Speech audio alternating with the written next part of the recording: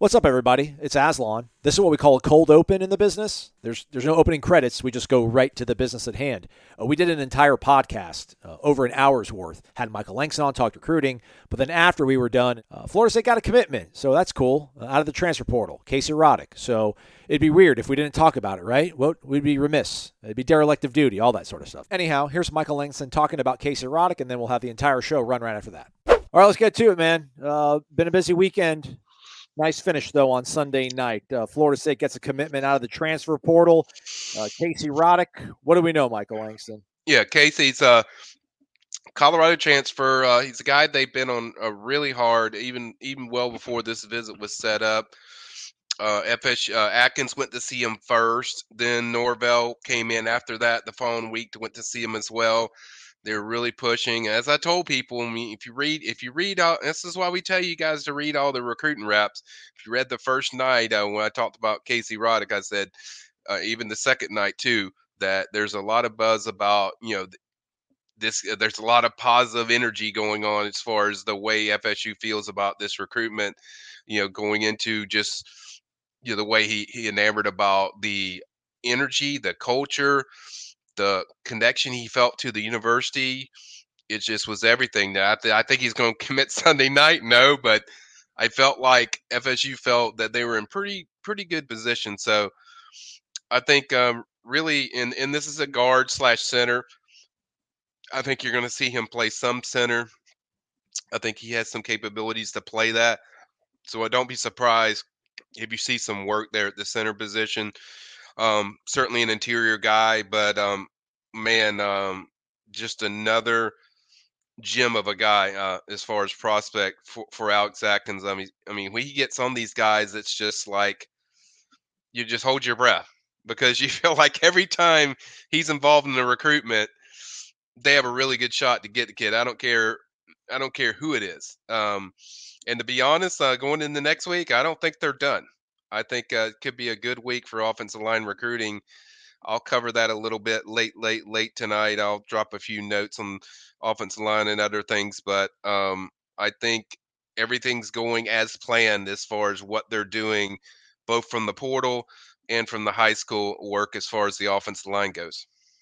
Roddick, 6'4", 310, started 30 of 42 games in his career at Colorado. You might have been worried that you're losing Dylan Gibbons. You might be losing Demetri Emanuel, but you can plug this guy in, so that's the obvious thing. Well, what do you think they liked about him on tape as well, Michael? I think his finishing. He finishes really well. He engages and blocks really well, sustains it really well, and certainly very good in opening up run creases. Very good. And I think what they wanted the most too in this, because obviously you have a quarterback that's mobile in Jordan Travis, so you want to see guys that have nice numbers in pass pro. I think there's some nice stuff with Casey and both the run and the pass, and but I think ultimately they wanted a balanced type of offensive lineman that come in there, have an instant impact, and I think certainly Casey fills all those wants of what you're looking for. Hey, man. Pretty darn good at the pass blocking. Run blocking, maybe not nearly as strong, but still great. Pass blocking, yeah, really. That was the thing I'd heard the most about was the pass blocking. I think it was like 85, the average for one year, which is pretty ridiculously high. But I think that's what his strength is, what he does well. It's kind of why I think they want to mix him in at center because certainly, I mean, if you get a pass blocking interior guy that can do that, there's so many things you can do with your offense. And so I think that's really attractive to FSU to pulling in a guy like Casey Roddick. They still got two other guys that they're very involved with.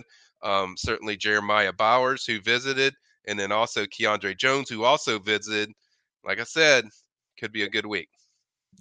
Yeah, I don't want you to give it away, Michael, but so I'm not giving it away, but I'm just saying. But they're not doing offensive line when it comes to transfers, though. Yeah, I think they're doing a good job. I think they're in a good spot with some guys currently. Now, could that change? Possibly, but I think they're trending in a good direction for where things are at in the offensive line recruiting department. From Tally to Cali, it's time to wake up. Wake up. Wake up. WarChant.com is your ultimate Seminole sports source. And this is Wake Up War Chant, presented by Corner Pocket Bar and Grill. One ball, Corner Pocket. Now here's WarChant.com's Aslan Hajavandi. And Corey Clark. The feeling's here. It only comes this time of year. We're simply having a wonderful Christmas time. Simply. Wake up! What is up, everybody? It is Wake Up War Chant presented by Corner Pocket Bar and Grill, Tallahassee, Florida. Coming up on today's show, groundbreaking football-only facility. It's happening. The Zaxby's indescribably good player of the week, and Corey Clark gives us 17 good minutes on the World Cup. Kidding. Michael Langston's going to break down recruiting, but Corey will talk about the World Cup too, I'm sure, at some point. I'd like to talk about it. We could all talk about it over cold beers at the Corner Pocket Bar and Grill, the presenting sponsor of War Chant's Wake Up War Chant, which you can hear right here on your Apple device or your mobile device, whatever it is, or maybe even your laptop or PC. However you roll when you listen to the show, we appreciate it. You should head over to the Corner Pocket Bar and Grill. Daily lunch specials, 11 a.m. to 3 p.m. On Monday, we have Victory Burgers. Go check it out. You get a side dish. You get curly fries, straight fries, side salads. World's your proverbial oyster over at the Corner Pocket Bar and Grill. Play some billiards, shoot some darts, anything you want. Check them on out. Always pull out that phone. Don't forget, camera app it. Hit the barcode. Takes you right to the website, the QR code, rather. WarChant.com, the ultimate Seminole sports source. Again, thumbs up, like, subscribe. We'd appreciate it. And the website as well. You could know about all the stuff that Michael Langston's going to break down later on the show, hours in advance of hearing this, if you're a subscriber to WarChant.com. And some columns from Corey, Ira, throughout the weeks. Corey, how are you, friend? I'm good. A little frustrated with my headphone situation of my own doing, of my own making before we started this show. But I'm going to try to rally. I'm going to try to bounce back. You guys don't need to know what goes on in the weeds, but it was a very frustrating last 20 minutes. But here we are. I'm in Tallahassee. Brought Brady down for a few days. That's right. All right. So we're just going to, he gets to. We want to make it a tradition that he's always here on National Signing Day. Okay, I like it. That's actually not true until he has his own. Where he's putting on the hat. I want him to see how the other half lives. And then, man, so it's a big week. You got, the portal's still wide open, coming in, going, and then the National Signing Day is on Wednesday. And like you said, Langston's going to be talking about all the happenings this weekend because it was a big weekend for them over at Moore Center. Huge. So, yeah, be on the lookout or the listen out for that later on the show. It's always in the show notes, item description. Shout out to Ira, by the way. My gosh, that guy. Crushing the recruiting stories. I want to, pull him aside and be like, don't we have other people for that? But, hey, he crushes them. I read the stories. He did a knockout job. He did a great job with them. And I hope everybody's on the site getting all the updates because they're coming fast and furious. So, portal-wise, indeed, it is open. The early signing period starts on Wednesday. We'll probably have a live show with Michael on Tuesday, and then we'll have some sort of live coverage on YouTube with Tom Lang and Michael and myself. Because the team practices on Monday, later today, they return to practice in Tallahassee, getting ready for the bowl game against Oklahoma. And then Wednesday as well. And then we get Norvell later on in the afternoon to talk about the recruiting class. So, lots going on this week. Hope you all are ready to jump back into it with us. And the weekend was great, Corey, because the weather was awesome for the ceremonial groundbreaking over at the Al Dunlap practice facility, which is now going to be called, the Al Dunlap Galactic Headquarters for Florida State Football Excellence or something. Right. But it's finally happening, everybody. That football-only facility, which will take 18 to 24 months to complete. They did the ceremonial groundbreaking. President was there, Richard McCullough. We had everybody. Michael Alford, the athletics director, Stephen Ponder, CEO of Seminole Boosters. Eric Carr was up there representing the Dunlap family. Mike Norvell with a spirited speech, which I'm sure most of you listened to. What did you think about when Norvell taps into Reverend Mike? I'll let you know. I was there. I felt a little bit, I don't want to say uncomfortable, but I was like, man, he's really going for it. This feels a little bit weird. And I kind of got a little bit, I looked like I was uncomfortable, but I looked around and everybody was just in awe. So it was just a me thing. I think everybody else loved it, but I was like, wow, man, Mike. I don't think we can judge the rest of humanity by your reactions. Well, I was comparing me to the rest of everybody else. Yeah, that's what I'm saying. You're your own entity. Yeah, you're an anomaly, and I mean that in a good way. I don't think you represent how most people feel. I think you have a different view. I think we both do. All of us do, I guess. But we're all snowflakes. We are all snowflakes, but your snowflake is a little fancier. I don't know how to. less crystal. Oh, okay. Nebulous. More nebulous. Yeah, sure. right. Less defined. It's hard to define you. All right, yeah. But yeah, I get it because I watched it too. But he's not talking to us, right? He's Right. talking. He's talking to the people that could keep giving money to this university. That he wants to keep giving money to this university. He's not just talking to the people that are sitting there because Lord knows they wanted to keep that thing pretty private. So there were some very important people there, but he's talking to everybody else. And basically saying, like, basically trying to strike when the iron is red hot. And I got that impression. But yeah, I could understand how maybe you might view it. I don't even know if cynically is the right term, but he's not aiming at us. He's aiming at the people right. they're going to need, because it's what it represents, right? Because they're breaking ground on what is it, 50, 60, 100, I don't know how much this $100 thing's gonna million. cost. $100 million. They're breaking ground on that. But that faucet needs to be on for the rest of time. It does. When you're talking about college football, right? Yeah, yep. Like that faucet has to be on for the rest of the time. So he wants to make people understand how important it is to keep up with everyone else and why it's so important to have nice things for the football program and have nice things for the football players. I will say this. I haven't been to many groundbreakings in my life. I think maybe 2. But wouldn't it be better if they were actually like up on caterpillars and actually get to work? Like the famous skyscraper lunch photo that was a photo op. It was staged. Correct. Like but this wouldn't be staged. Right, this would actually be the people that were there holding the shovels. They're actually on caterpillars, and they put in an hour's worth of work. What are you waiting on? Guys, we've been waiting, 10 years for this? Get Not to work. that We long. don't need photo ops. I feel like Jimbo was talking about this 8 years ago. Yeah. And here we are. We are. made it. It's happening. I had there weren't arguments. I had conversations with Ira and Jeff about, in this day and age, the importance of something like this. Right. Like, wouldn't that $100 million be better spent? Player acquisition, player retention, and coach retention, and coach acquisition. But this is a necessary. And they didn't disagree necessarily, but this is something that you almost have to have just to be on the same level as the people you're competing against. Then you're gonna have to turn on another faucet, or maybe this faucet, it's a different turn faucet. it on to full blast. The people that were there, man, they love this program on a different level. Correct.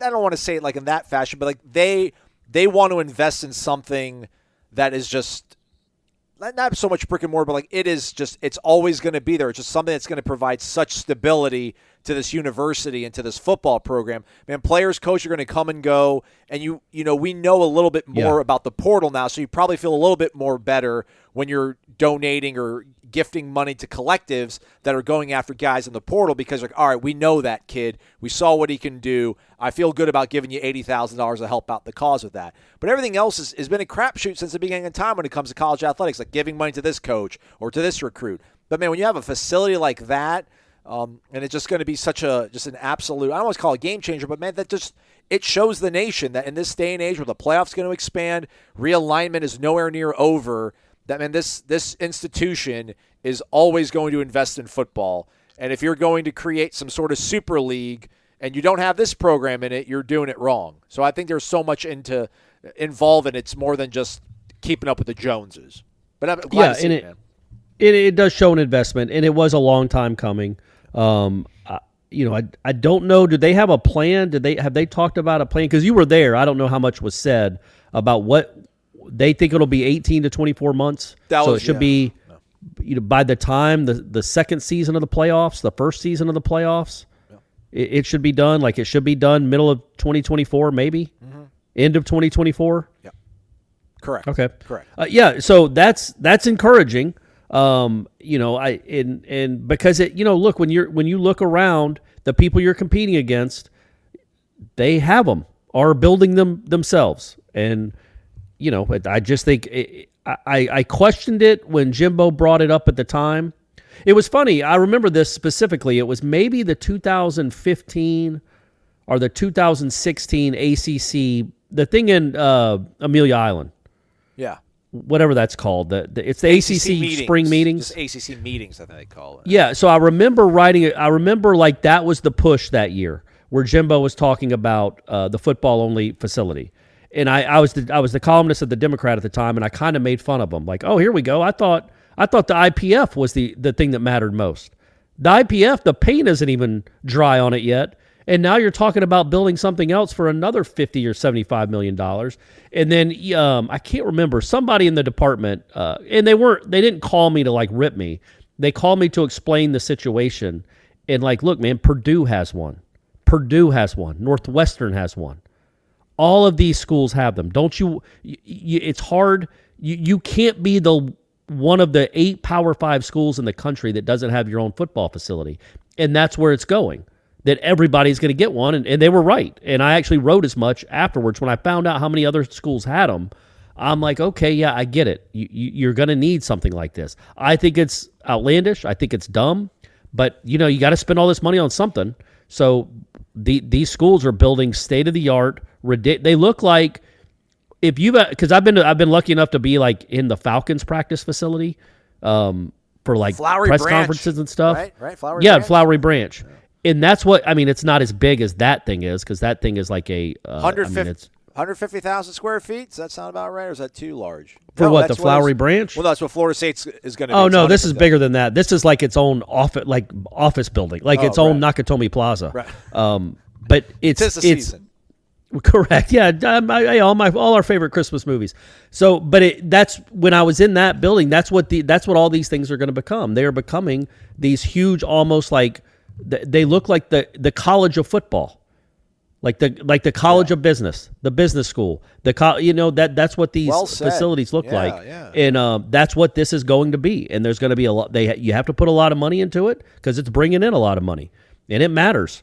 So yeah, man, it was kind of anticlimactic because it's like you can't. It's been so long, and like we're now in the age of the portal in NIL, where it doesn't seem like that big a game changer in recruiting because you can flat out pay players now. But I just think for the overall health of the program, like you were saying, for the optics of the health of the program, it'll be a really nice thing to have. And I think I look at it being more important than you do. This is what makes the show good, that we kind of disagree on some things, but we're civil about it. But I really think that these kids obviously have their own calculus they're factoring in their head about where they want to pick a school, and money is near the top of it, if not the top sort of factor for it. But I think when you're debating between Alabama and LSU and Georgia and then Florida State, and you know that Alabama and LSU and Georgia have this football palace where when you're not in class, which you might actually be, all your classes might be online, you'll just do them in a computer lab at the football facility, and you're not sleeping, man, you're going to be hanging out there. You're going to get your hair cut there. You and your friends are going to hang out, and you're going to have your meals there. Like that's part of the sort of formula. Now, if Florida State gives you, $100,000 more than Georgia, all right, whatever. I can walk across Pensacola Street. I can live with that. That's fine. But when you start getting into the margins of things, I do think that kind of goes into your when these kids want to see their academic sort of presentation. And we sort of gloss over that too. There's a lot of things that go into the decision for these guys. It's like buying a house, man. It's, does the kitchen look nice? Does it have a nice backyard? Like, I can live without it having one of those things, but you don't want it to be missing two of it. And then certain things, well, I like both houses the same, but this one had that. You don't want to give recruits an excuse not to choose your school. Well said. And if it's 50-50, if it's 45-55, but you don't have something like that, and Clemson has this awesome football place that they go and hang out, their mansion, where they get to play laser tag and pretend to be firemen or whatever they do. It can be important. So absolutely, I do think now in 2022 it is important. And I would say this real quick, not to push back too much, but I don't think it matters all that much about. I don't think the money is the end all be all. I think it probably is with super duper 5-star recruits or super duper 5-star transfers. But I think the vast majority of college football players in this country are all within the same pay scale. Fair. I'm not going to pretend to know what that is, whether it's between 10,000 and 50,000 or 25 and 100. I don't know. But your 3 stars and 4 stars, they're not bringing in $250,000. This is not so. Like I'm saying, so if Miami's offering you $40,000 and Florida State's offering you $31,000, well, you're not going to pick Miami because of the extra $9,000, because $9,000 is all the amount of fans you're going to see at the games if you go there. Like that, I think that matters more than that extra $9,000. That I guess that's my point. But yes, if you're doubling somebody's offer, or chances to make money, however we word it in this weird day that we live in, that's a big deal. But yeah, so that all of that stuff matters. There was the recruit. Is his last name Otto, the big lineman? Yeah. Oh man, go listen to his interview, everybody. Senator Otto. But he talked about the Florida State Film School and how that's really important to him, like because he wants to get into film. I don't know if he's going to be an actor. It sounds like he could be, or a director, or whatever he wants to do. But the film school mattered to him. Like that stuff matters to him. It's not all just about, hey, there's an extra comma. I got 2 commas in this offer. I got 1 comma in this offer, this financial offer you're giving me. It can be something like film school or football college, your football college. Whatever it is, you just need to give them you have to give them every reason to say yes, and you don't want to give them an excuse to say no. I don't know how many kids over the years have said no to Florida State because of a football mansion, but I know not having one when you're recruiting against other teams that do is certainly not an advantage. I don't know how big a disadvantage it is, but it's certainly not an advantage, and you're looking for advantages. And it is officially going to be called the Albert J. and Judith A. Dunlap Football Center. Okay. I think I might just call it the DFC, okay. Dunlap Football Center. How about the lap? Can you just call it the lap? All right, yeah. All right, I'm down with the something. lap. I like that. By the way, shout out, not going to call their name out, but there were these huge banners at the event, and it had everyone's name in it that donated. There's different tiers. One of the pillars of the show, he was on there. So shout out to that guy. Doing well. Doing real. I love the people that I can't believe they're quit sending the money to them. Send it to, it's like, man, some of these people they are okay. Yeah. They are okay. Multiple fingers and multiple pots making things happen for this program. It's incredible. Yeah, man, and making everybody feel good. Spreading the joy around, spreading the wealth. It's good. Yeah, it's a good time. So yeah, it'll be interesting to see what happens. Because it's all so unique because you're trying to get these high school kids to sign 3 days from now, and I think there's still a few they're in on, a few they're not sure about. Yeah. So do you tell the kids that are coming in the portal, if they've said they want to come, do you tell them to wait until Thursday, or tell them to wait until Wednesday afternoon to announce? Wait till the kids send his fax in. Like, I wonder how that works with the coaches and the players. Can we ask him that after practice today? Like, I want to ask him that last week, Mike Norvell, about, like, is there a science, like an art almost, to recruiting these things concurrently now? Because, like, the portal was always open, but now you only have that 45-day window, and it's running alongside of you trying to get these high school kids to commit. So I guess what you're saying is, like, if you're a transfer, you don't want them to commit until, but if the high school kids I'm saying if you're trying to get a high school defensive end, or let's say you're trying to get a high school cornerback, and this kid from Virginia told you on Sunday, hey man, I'm coming. And he's the number 1 recruit in the portal. Right. He's number 1 in the portal. Would you tell him, like, hey, we don't want to scare off this kid from wherever, Fort Lauderdale, that we really think we got a shot at, and if you come, it might look like the defensive secondary is too loaded, so he might think about, like, maybe hold off until Wednesday afternoon. Now, here's the thing. That's a good question, but that also he would never answer it. Right, you can't answer that. If they do that, you wouldn't answer it because then it makes you look duplicitous and it makes you look sneaky. So you don't want to do that either way. But there's got to be, because it's just such an odd time to be a coach and trying to get kids to announce they're coming, because you're going to get an 18-year-old and you're going to get a 22-year-old. Sometimes at the same position. And, it's odd that they would mix and mingle and scare each other off, but they could. I think it goes back to the whole, it's not one factor thing, right? Like, I don't think it's not going to scare the player away, the young high school kid, that this transfer is coming. Like, oh, he's going to knock me down the depth chart. Now I can't play my freshman year. Playing time, I think, is not nearly as important as it once was, or it's not marketed to these players as much as it used to be. But I would think that you would take that, man, because it just the amount of buzz it would create, continue to give you momentum if you have this kid. Like if that Fentrell Cypress kid walked off campus. That's a bad example. You would never tell him to wait because Right. you'd be worried that somebody else would sneak in. He's like, no, I'm not waiting for Joe Smith in Fort Lauderdale. Are you crazy? Yeah. I'm also- more important than he is. Yeah. But I just thought like maybe there could be other examples with lesser thought of portal Right. guys. Like, hey man, we really want you to be here, but let us see if we get this, Good whoever, problem, though. the running back that's committed to Texas. College blue blood problems or first world problems is when you're encountering this sort of quandary. Amen. So we think we're back.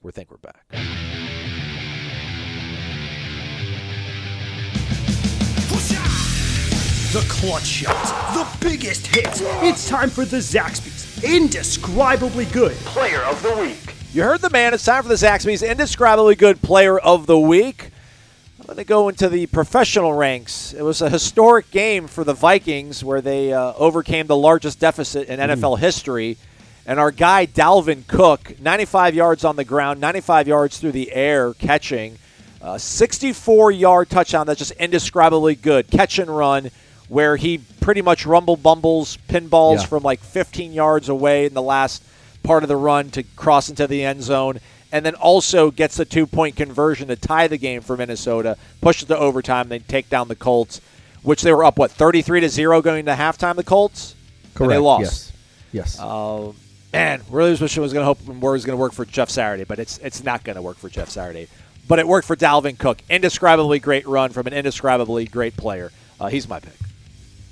Yeah, I'm going to stay on in the professional ranks, and I'm going to go with Lionel Messi. Oh. God, I'm doing it, gang. I'm doing it. Look, man, I can't imagine what it's like to have the burden of a country's hopes on your shoulders. Like, you remember Steph Curry crying after these finals the last year because he played so well without Kevin Durant, and he was finally going to win Finals MVP. And it's like, man, even Steph Curry, who's one of the 10 greatest players of all time, felt this insurmountable weight on him because of people had questions about him and how good was he really. I can't imagine what it was like for Messi to be the best player in the world, or arguably, I don't know whose side anybody's on, but he's up there and never having won a World Cup, and for him to have that to have that whole tournament, then to have 2 goals in the final in the one of the most incredible sporting events I've ever watched. And then to see his teammates crying, to see the people I was with crying, to know that other friends I have were crying. It's just it's a really remarkable sporting event. And for the best player in the world and one of the best that's ever lived, I guess arguably he is the best that's ever lived, for him to have that moment was really neat to see as a sports fan. So I'm giving it to him. I can't imagine he's ever been given a higher honor than being the Wake Up War Chant Indescribably Good Player of the Week. Zaxby's Indescribably Good Player of the Week. But Messi, you did it, man. I guess that kind of means Messi is a sponsor of Zaxby's now. Yeah. I think Florida State offered him to be a kicker, but they ended up taking Gary Sismesa instead. Ooh, so that's where too bad. That's where the Lionel Messi factors into an FSU podcast. Right. Maybe. Right. I don't know. Lionel Messi, Dalvin Cook are Zaxby's Indescribably Good Players of the Week. Another day is here, and you're ready for it. What to wear? Check. Breakfast, lunch, and dinner? Check. Planning for what's next and how to save for it? That's where Bank of America can help. For your financial to-dos, Bank of America has experts ready to help get you closer to your goals. Get started at one of our local financial centers or 24/7 in our mobile banking app. Find a location near you at bankofamerica.com/talktous. What would you like the power to do? Mobile banking requires downloading the app and is only available for select devices. Message and data rates may apply. Bank of America NA, member FDIC. Hey, it's Kaylee Cuoco for Priceline. Ready to go to your happy place for a happy price? Well, why didn't you say so? Just download the Priceline app right now and save up to 60% on hotels. So whether it's Cousin Kevin's Kazoo Concert in Kansas City, go Kevin, or Becky's Bachelorette Bash in Bermuda, you never have to miss a trip ever again. So download the Priceline app today. Your savings are waiting. Go to your happy place for a happy price. Go to your happy price, Priceline. All right, as advertised, we got recruiting analyst Michael Langston here on Wake Up War Chant, breaking things down from a busy weekend. Michael, how busy of a weekend was it for you? Pretty active. It was nonstop. It just never slows down, it seems. But Just a wild day. That's what happens, man. That's what happens when you're covering a possible 10-win team, man. Everyone's excited. All right, let's get to it then, man. Let's start off with Fentrell Cypress, obviously, the number one prospect in the transfer portal, according to On3, cornerback out of Virginia. The fact that Florida State got him on campus this quickly, I think first. Is this the first place he's visited? He visited UCLA first. That was his first official visit, and then FSU was the other visit. I don't think he's taken any other officials that I know of. All right, what was your impressions after talking to him after his visit?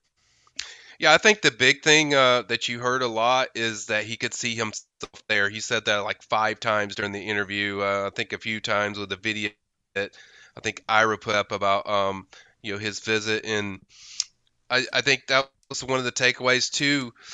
He understands what the history of what FSU DBs are. What their strong history, and also just the way their DBs are utilized in really studying kind of the things they do, but also how that interacts with what he does.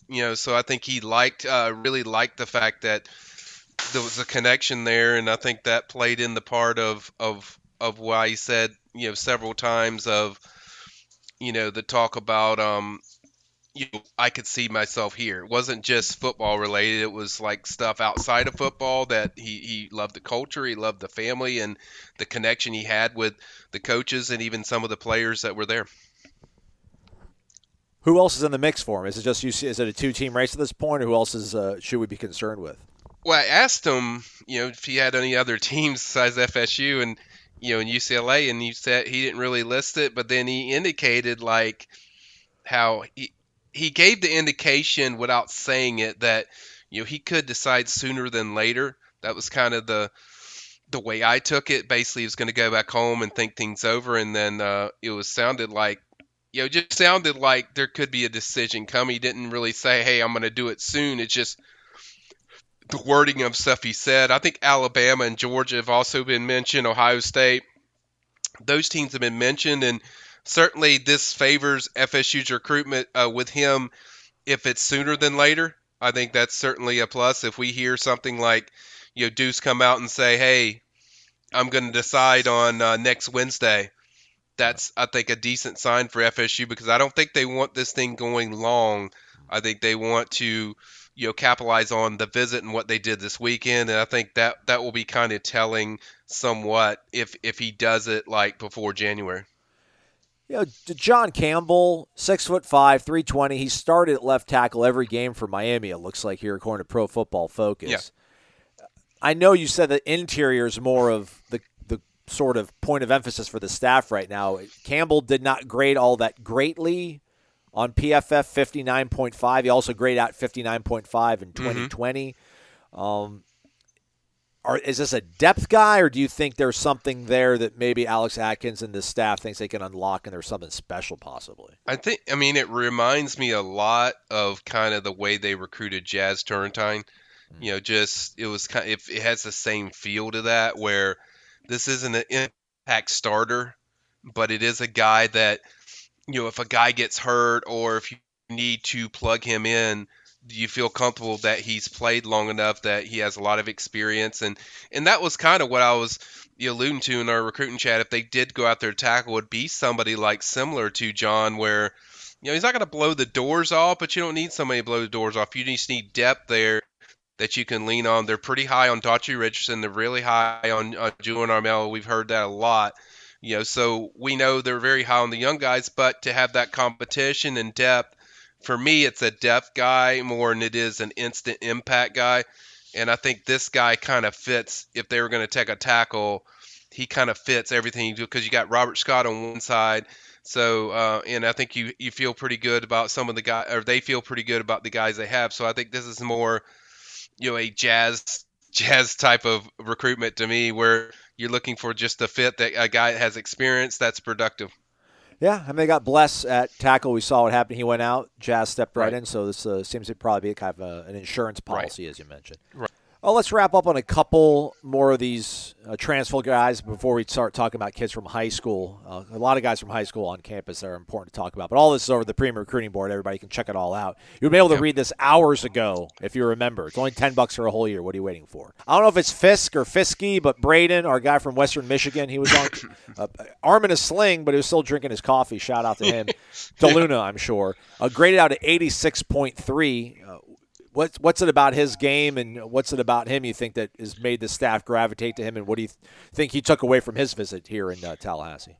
I think, first of all, on the shoulder, I've heard he had shoulder surgery, which is basically to clean out some stuff. He did it last year from what I was told, so it's not something serious for people that will worry with him coming around the sling. That's what I was told as far as that, and FSU has no concerns over that. I think the thing that they love about this cat is just man, he is extremely athletic for a defensive tackle. He really gets off blocks quick and fast, and we know how Odell likes those guys. He likes his defensive tackles to have really good pass rushing skills, and I think Brandon fits that. I think they love that, and I think he also likes just go back to the development thing of what FSU's done with Fabian Lovett.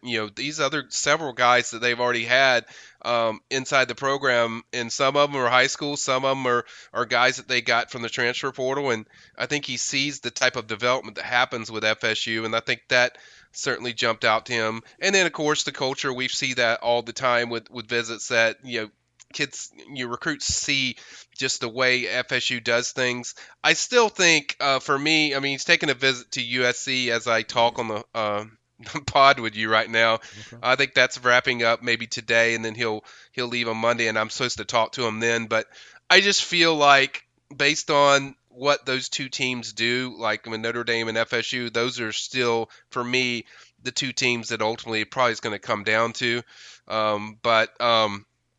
Obviously, Notre Dame would have the advantage with location. Certainly, it'd be closer to home. But I think the big deal around Brendan has been if the fit is better, the comfort is better. I don't think location is like the ultimate deciding thing. So right now it's a wait and see on what I want to hear what Brandon has to say about the visit. But I think certainly they did everything. I think FSU accomplished everything they wanted to in selling their product. And I was told, regardless if Lovett comes back or not, they're going to take this kid. So that tells you just how hard the push is. And FSU's been probably the team that's on him the longest. So right when he jumped in there, they were all over this guy. So it tells you, no matter what, you're going to take the guy. It tells you that, how high they are of him having a special skill that they feel like they covet and have to have on this defensive line. Conrad Hussey, Edwin Joseph, updates over on the PRB. Let me get this one from you, though, second to last one. Andy Jean, Gators commit. Sure, he didn't like what he saw on the screen Saturday in Vegas from his boys in blue and orange. What do you think he felt about his time in Tallahassee this past weekend? Yeah, it's kind of interesting when you're officially visiting, an arch rival, and your team you're committed to is playing on field on that Friday. I thought that was kind of interesting, and this thing has kind of been building for a while with Gene and FSU because.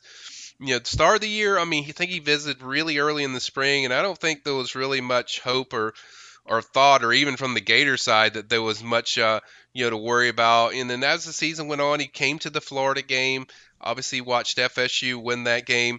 Great atmosphere. He seemed to be really impressed with what he saw from the FSU receivers. And then, too, came back for this official visit. And, a lot of people looked at, even the Florida side going into that weekend, they were like, yeah, we still feel confident. We're not that concerned. Then this morning, that confidence started to sway a little bit, where FSU was having some momentum going in this, and they were like, the impression I got was the Gator coaches are kind of nervous on this one because I don't think they're like, hey, we're trailing now, but I think it's like right up there near 50-50 that this could happen, and this is this one's a concern because of.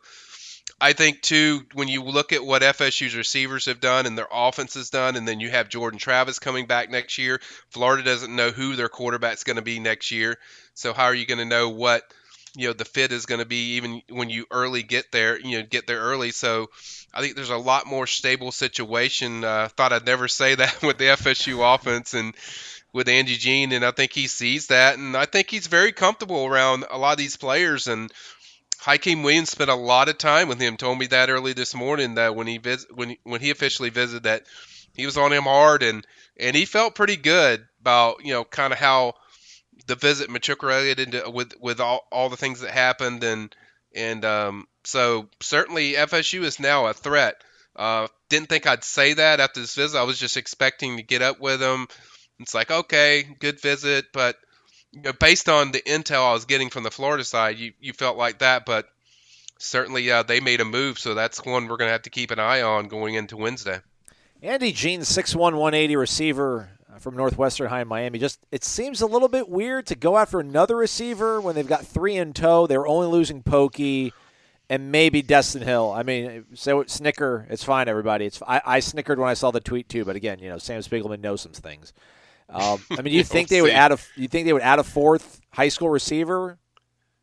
Oh, I think they would, because they've always thought very highly of Andy Jean. I mean, if it's an elite guy that they have an elite mindset of that, hey, we can get this guy in there. Obviously, there's some little bit of rumors about Malik McClain maybe going the portal.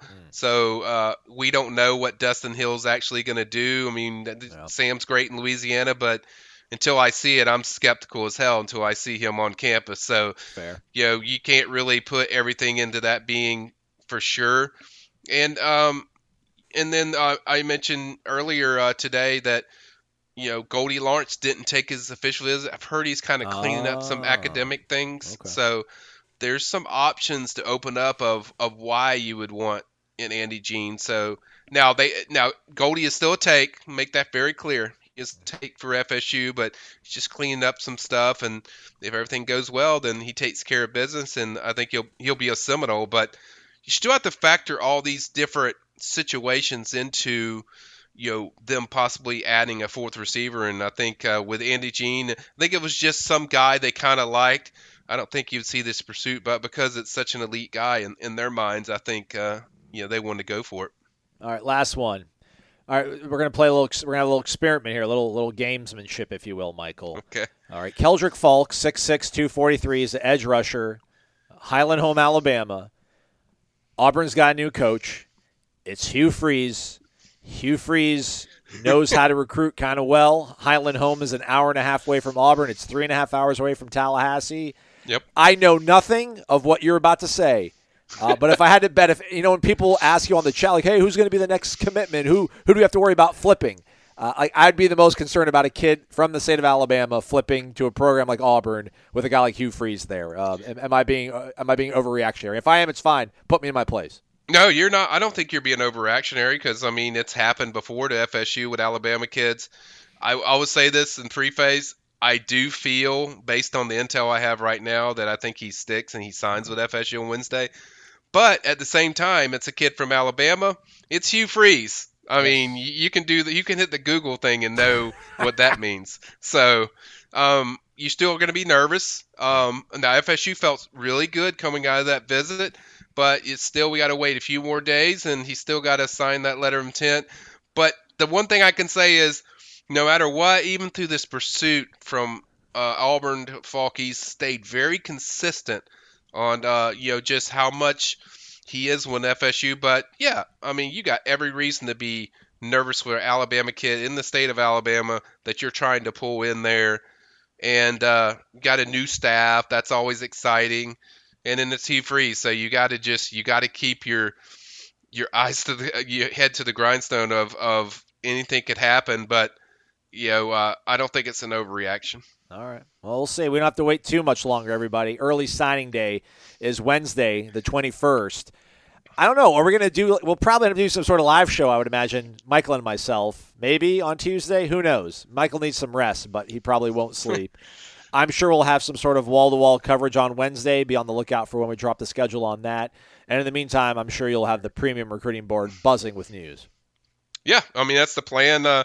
I think on signing day we're going to pop in on 2 different times, and we'll have some good stuff for you guys. Anytime something's happening, we'll certainly I'll jump in with Aslan or Tom or somebody, and we'll break it down. But certainly we'll have a lot more, leading up to signing day. And if you're looking for a good thing that's going to make you happy, waiting on Falk, there's a little drama there. But outside of that, every single commitment is expected to sign on Wednesday. So there's a good sign that, the rest of them I think are good. And I think they're going to add a few more pieces to that puzzle on Wednesday as well. So, if you're looking for something to take positive as we go away off the pod, that's what I have for you. All right, we love it. Michael Langston, everybody, recruiting analyst for WarChant.com. Thanks for the time, Michael. You got it.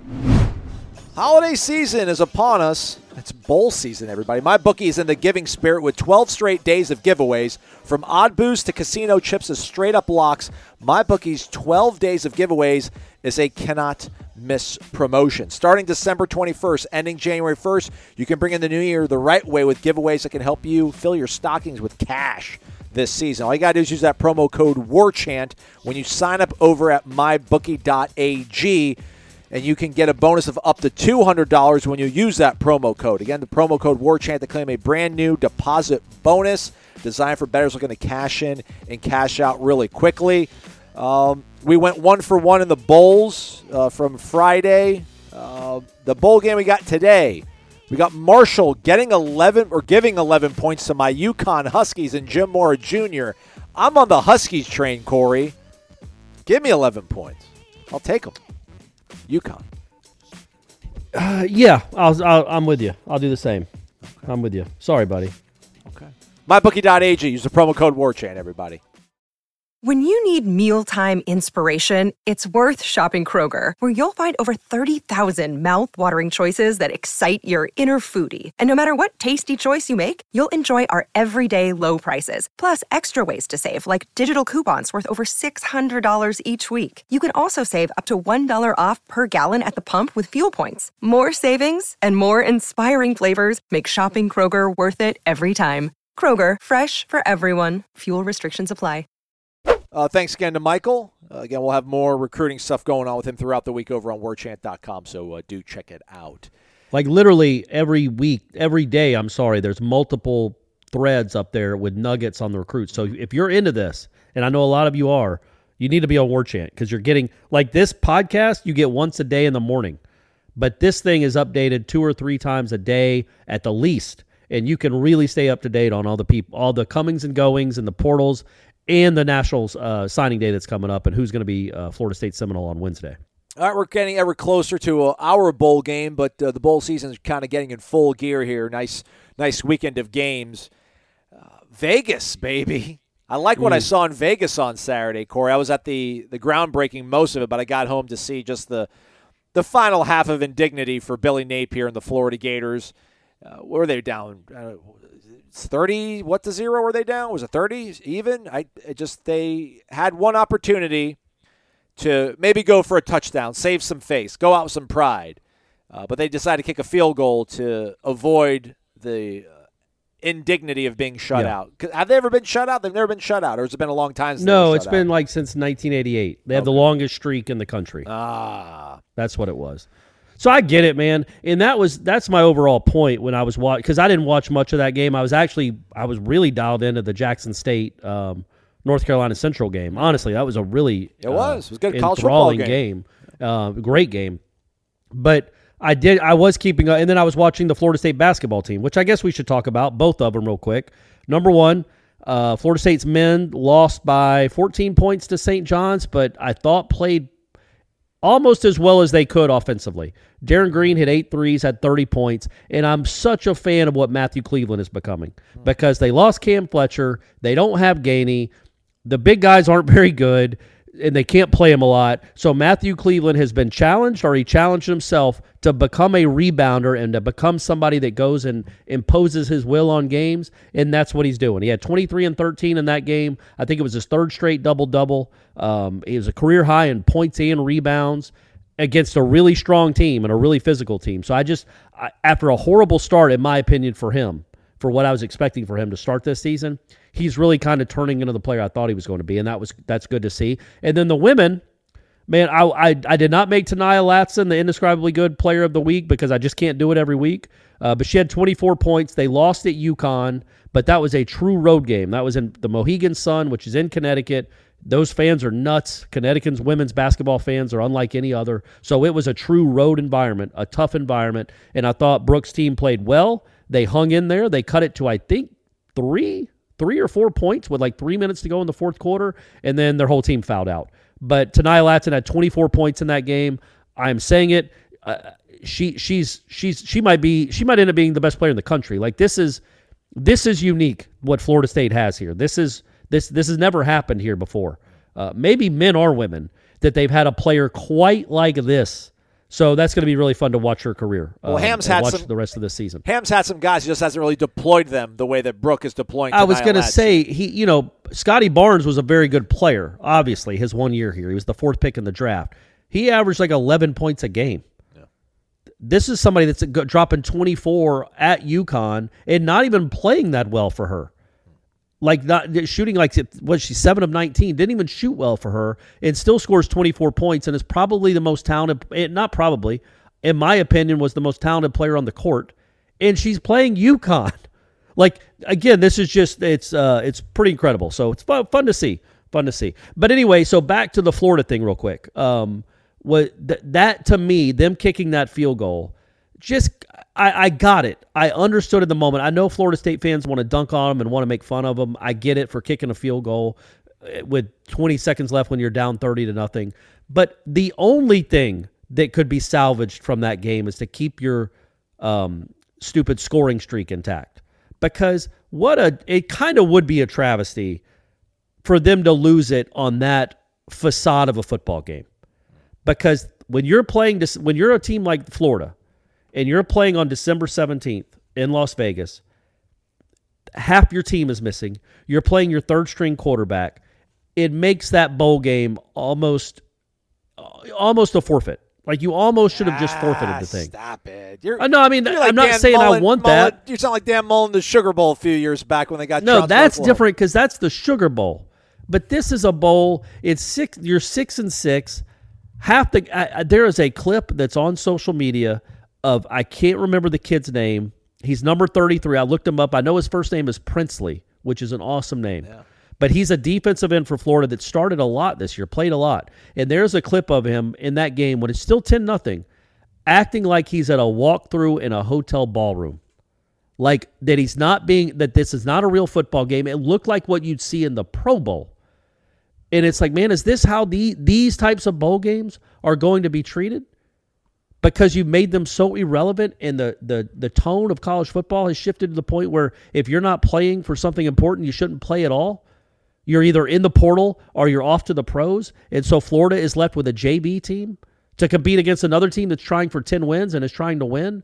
That's what it felt like to me. So I was like, man, look, I always like to see Florida lose. Always. I'm not playing a violin for the Gators, I promise you. I hope they lose. I'm looking at that clip. My gosh. Is that not incredible? Gosh. You should put it on our Twitter so people know. If they want to go to our Twitter, they can see it. You can retweet it or something. Yeah. But that to me tells you everything that's wrong with the current state of college football postseason.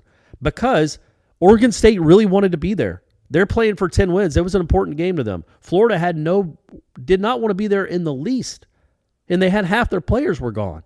And it looked like it. So I was like, this is just it'd be like losing a 470 game winning streak like that on an exhibition, which is what these games feel like.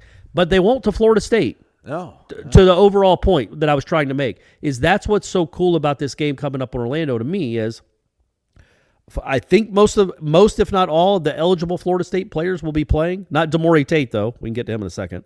But that it matters to Florida State. And they are going to try. They're not going to just try when they show up in Orlando on the 29th. They're going to try the next 2 weeks in practice to get ready for that game because it matters to them. But there's other teams where it clearly doesn't matter, and it's like, what is this even for? What is Florida even doing in this game? What is the point of this? What is the point of this? That's what watching that kid on that pass rush. And just looking at the stats, and Florida had 100 yards of offense after the first quarter. I just kept asking myself, what in the world is the point of this game? And nope, I don't. For Florida, there wasn't one. So. I don't know, man. You're representing your school. You're representing yourself. I don't know, man. It's competition. I'm not but nearly. Clearly, it didn't matter to those guys. But if you're one of the guys man, that stayed, that's endemic to a locker room. That's bad stuff. I don't know, man. It's probably, but it's also a first-year head coach, and so half the guys were, I think they have 20 guys, 15, 18, 20 guys in the portal. They've had other guys that are going pro that weren't playing. So it was just like, man, the guys that did stay, they know their best players aren't with them, and it's like that. Just the team that Florida State beat in Doak was nothing at all like the team that showed up in Las Vegas 3 weeks later. It's like, well, what is even the point of this game then? Like, can we? There's nothing to do. There's nothing. I'm not saying that you should cut off the portal or make these kids play, but there are going to be games like this where it's a travesty to the sport to watch something like that. It was like watching one team playing an NFL Week 8 game like it was the second exhibition game. That's what it felt like. One team cares. The other team is treating it like it's the second week of preseason camp. And it was just gross to watch. But how about Deion's game, man? That was a fun game to watch. Yeah, especially if you're like really still bitterly angry at him for taking Travis Hunter away from you. That guy, by the way, I get it. I get it. I see what people saw in the guy. It's going to be really interesting to see where he ends up. Yeah. I guess nothing stays gold, Pony Boy. Well, they were 13-0, 12-0 going into the game. I think it was "Stay Golden, Pony Boy" is the quote. Yeah. Well, never mind. Yeah, they lost. I was like, I was 1 week late on my shade Deion pick when I thought they maybe would keep the SWAC championship game a little closer than they the odds makers thought it was. But it was the HBCU national championship, the Celebration Bowl, where they kind of let it slip through their fingers. Quite literally, they had a game-tying touchdown opportunity that a young man dropped. But I saw a video, I think, of Deion actually consoling him in the locker room after, so that's kind of cool. But, yeah, that's his parting gift. Maybe it's not nearly as cool as beating the Gators on Jimbo's way out of town. But I don't know if he's going to be more reviled than Jackson as Jimbo's in Tallahassee. But they played well. I don't think so at all. I think that's a completely different situation. But the guy, and I don't know the guy that was doing the game, that was doing the color analyst for the game, but he made it pretty clear that a lot of people were cheering against Deion. Like he's like I can't remember exactly how he phrased it, but he essentially said most of the HBCU world is rooting for North Carolina Central. They do not want Jackson State to win this game. I'm not sure why. Necessarily, but that was the case, and it was a really cool game, man. It was back and forth. Travis Hunter made a really impressive catch with the game on the line at his second position. He's still predominantly a cornerback, but for him to, he's just he's a freak, man. He's a freak, and I think Jackson State fans were just clearly bummed. Because when are they ever going to have a team like that again? Deion's already basically said he's bringing all the good ones with him. He's taking them all, are going to try to anyway. So that, to me, is going to be very, very interesting over the next week. Because none of those guys have been in the portal. Because they had this game to play. They had the HBCU National Championship game to play. But that's over now. So I would assume Monday morning you're going to start. I know his kids are in the portal. But that was obvious. Deion's kids were going to be in the portal. But who else from that group? Kevin Coleman, he had a long touchdown in that game. He's a former Florida State recruit, 5-star receiver. Obviously, Travis Hunter. I can't imagine. I would be. What? Langston wrote him off. Langston actually he nudged the door open like 2 weeks ago, and then last week he slammed it shut right in my face. No, I'm not about Florida State, but how surprised. What odds would you give me that Travis Hunter is at Jackson State next year? Is it 1,000 to 1? Gosh, yeah. It's got to be like that, right? At least 500 to 1. Yeah. It's just there's no chance. So yeah, it's I know Florida State fans are still pretty bitter about it, and I'll be honest with you, I'm not bitter about it. I'm bummed about it because I think it would have been awesome to cover somebody like Travis Hunter. I just do, and I think is he going to go to Boulder, Colorado, where they don't care all that much about football? Is it just to be with Deion? I just think. I saw the crowd for that game. That's the HBCU National Championship. The whole top deck of Mercedes-Benz was empty. Now he's got to ask himself, he could be at Georgia right now, and they're getting ready to play in that exact same stadium 2 weeks from now. And I guarantee you there's not a seat in the house. And it's Georgia, Ohio State. It's for like the actual college football national championship. And I just think he's got to say to himself, okay, what are the chances I can play in a game that big if I go follow Deion to Colorado? And I'm not selling Florida State. I just think it's going to be fascinating to see where he ends up. Is he going to end up? He could go anywhere. Ohio State, Southern Cal, Georgia, Alabama, Florida State. I mean, they're all out there. Anybody would take them. But I would be stunned if he stays at Jackson State. I just couldn't fathom it. Oh, yeah. I mean, the conversation is, does he go to Colorado or not? That's a conversation. There's no way he's staying at Jackson State. And I don't fault him for it. I mean, you can talk about, I want to come to Florida State and change this program around. Doesn't mean you have to stay here all 4 years. You can leave early. You can go to the NFL. I know it's a little bit different. You leave after 1 year versus 3 years. But, what him and Deion did to bring so much more exposure to HBCUs, that's a real thing. I mean, I don't know, some people thought that Deion signed a blood contract, like he was never going to leave the HBCUs, and Travis Hunter was going to make sure that no five-star kid ever didn't consider, like, putting one of these schools in their top 5 and visiting.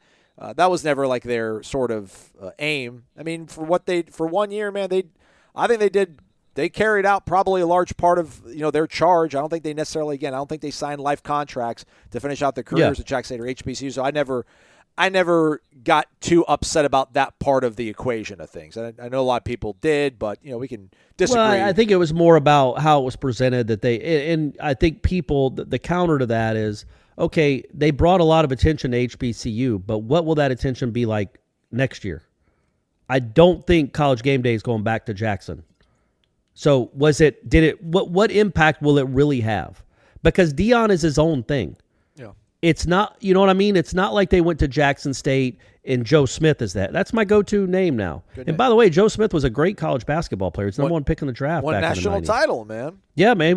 Well, no, I don't think he did. He was at Maryland. He was the one number year. The 1 year they won the national title. Wasn't it Joe Smith? No, it was after him. It was Juan Dixon. He carried that team. All right. Hey, good memory though, man. Nice. Better memory from you, though. But they're not there at. They didn't go to Jackson State because Joe Smith was the coach. Right. They went to Jackson State because Deion was the coach. Well, now that Deion is not at an HBCU anymore, will that all the attention he brought, will it just be a 1 or 2 year blip, or will something have fundamentally changed about the way college football fans view HBCUs? I think maybe that's why the guy that was announcing the game said that he thought many HBCU fans were rooting against Jackson State, or a whole lot of the HBCU community was rooting against Jackson State, because I think they felt like Deion used them as a stepping stone. Now, all coaches do. He said some things when he took the job that, I can understand people having a problem with now in hindsight that he's moved on. But yeah, man, that's what happens with stepping stones, is people feel like they got stepped on. But Jackson State was always going to be a stepping stone job. And I think all of us thought, there's no way Travis Hunter is going to be at Jackson State for 3 years with Deion, because as I was saying in August, man, if Mike Norvell struggles out of the gate and Jackson State's 12-0, which I predicted they would be, Deion would be on Florida State's radar. So we all knew that Deion was not going to be at Jackson State long, and obviously Travis Hunter, I think, knew that too. I think maybe they would have liked him for 2 years, but you got the number one player in the country for 1 year. Now let's see what HBCU's recruiting rankings are 2 years from now. You know what I mean? Did this matter at all, or was it just strictly tied to Deion? And now that Deion's at Colorado, he's going to have a resurrection for Colorado. And then when he moves on to somewhere else, it's all going to be about what Deion's bringing, not necessarily him fundamentally changing the power structure of the HBCU or Colorado University. Going to be fascinating, though, Aslan, especially because, as we found out last week, Deion can bring in 50 guys. Yeah. He can bring in a whole new team, and he will, because I can promise you, the way he talked to those kids in that meeting room in Boulder, there might be 7 of them left on the team by the time he's done. One of them was actually, I think, on campus this past weekend here in Tallahassee, an offensive lineman. So There's a possibility, though, as Michael said, that he might return to Colorado, but not probable. So we'll see how that goes. Right. That'd be kind of cool, Yeah. Traded Travis Hunter for the Roddick kid. Sure. Put that in your pipe, Dion. Yeah, All that's right. That's a wrap for us. We'll do at least 2 more shows this week. There's practice this morning, so do stay connected to warchant.com. Probably around a little bit after lunchtime, 12:30 or so is when things will start probably populating onto the YouTube page as well as warchant.com. So be on the lookout for that. In the meantime, Jeff Cameron Show, 1 to 3 o'clock. And then, of course, the PRB is going to be going crazy with Michael posting all the stuff that's coming across his desk. And then, again, we'll do at least 2 more shows this week, Corey. Oh, also, one last thing. Shout out to Jacoby Myers of the New England Patriots for the dumbest play in the history of sports. If you guys haven't seen it, I only bring it up because I've seen the highlight now 5 times since we've been recording this. But that is by far the dumbest play ever. And I know if you're listening to this, you probably have an idea what I'm talking about. But if you don't, just go Google New England's Patriots, Las Vegas Raiders, because that was incredible. Did you see it live, Aslan? No, but why doesn't the guy that the running back that started, why doesn't he get blamed? No, that's the second dumbest play ever. But he's just like he should have gone down. Like they clearly were playing as if they were down by a point, instead of realizing, if I get tackled here, we can still go to overtime. Yeah. We called a draw at our own 40 with 2 seconds left. We're not trying to win the game right here, clearly. But anyway, he busts off a 25-yard run, and in his head he's thinking, there's a receiver. Maybe if I get it to him, he can bust around and it could be like the band is on the field play. But Jacoby Myers, what makes that one so crazy is who he's throwing it to. He runs backwards 10 yards and then throws it to Mac Jones, who's at his own 40. So the best possible scenario for Jacoby Myers' attempt is Mac Jones catches it, the slowest player in the NFL probably, catches it at his own 40 and only has 60 yards left to negotiate against an NFL defense to go score the game winner. Like, what was the point of it? That was what was so. And half the defense was still at its own 10-yard line. It's not like they had sucked everybody up and, if he just gets by Chandler Jones, he might score. No, but he just throws I'm curious as to how that's scored. Is that an interception for Chandler Jones, or is it a fumble recovery? Oh, yeah, fumble recovery, because it's all laterals, or it's all thrown. Everything was so lateral. That when you intercept a lateral, it counts as I guess it counts as a fumble recovery, even though it wasn't technically a fumble. Well, because it wasn't a forward pass. It's only an interception if it's a forward pass. All right, you're right. Okay. So, well, it's crazy though. I enjoy. I mean, I really enjoyed that. I mean, you gotta make that tackle, Mac. Right? You got to make that tackle, man. How about that? I can't imagine how mad he is at Jacoby Myers. Number one, for doing what he did, but also he is a meme for the rest of his life. That's like a butt fumble. That's like the butt fumble. It's bad. Mac Jones getting stiff-armed, like treated like a 4-year-old, like a dad trying to get to the refrigerator, screwing around with his 4-year-old, pushing him to the ground with the game on the line. Mac Jones got punked like that. And that could alter his entire future as a football player, as a quarterback, as a man. Like that could alter his entire future, all because Jacoby Myers decided to throw a 20-yard lateral. Should have made him our Zaxby's indescribably good player for making us laugh like this. Can I go back? Feels good for the soul. What an eventful Sunday. Yeah. All right, we're done. Couple more shows coming up. Warchant.com, Jeff Cameron Show, 1 to 3 o'clock. We love you guys.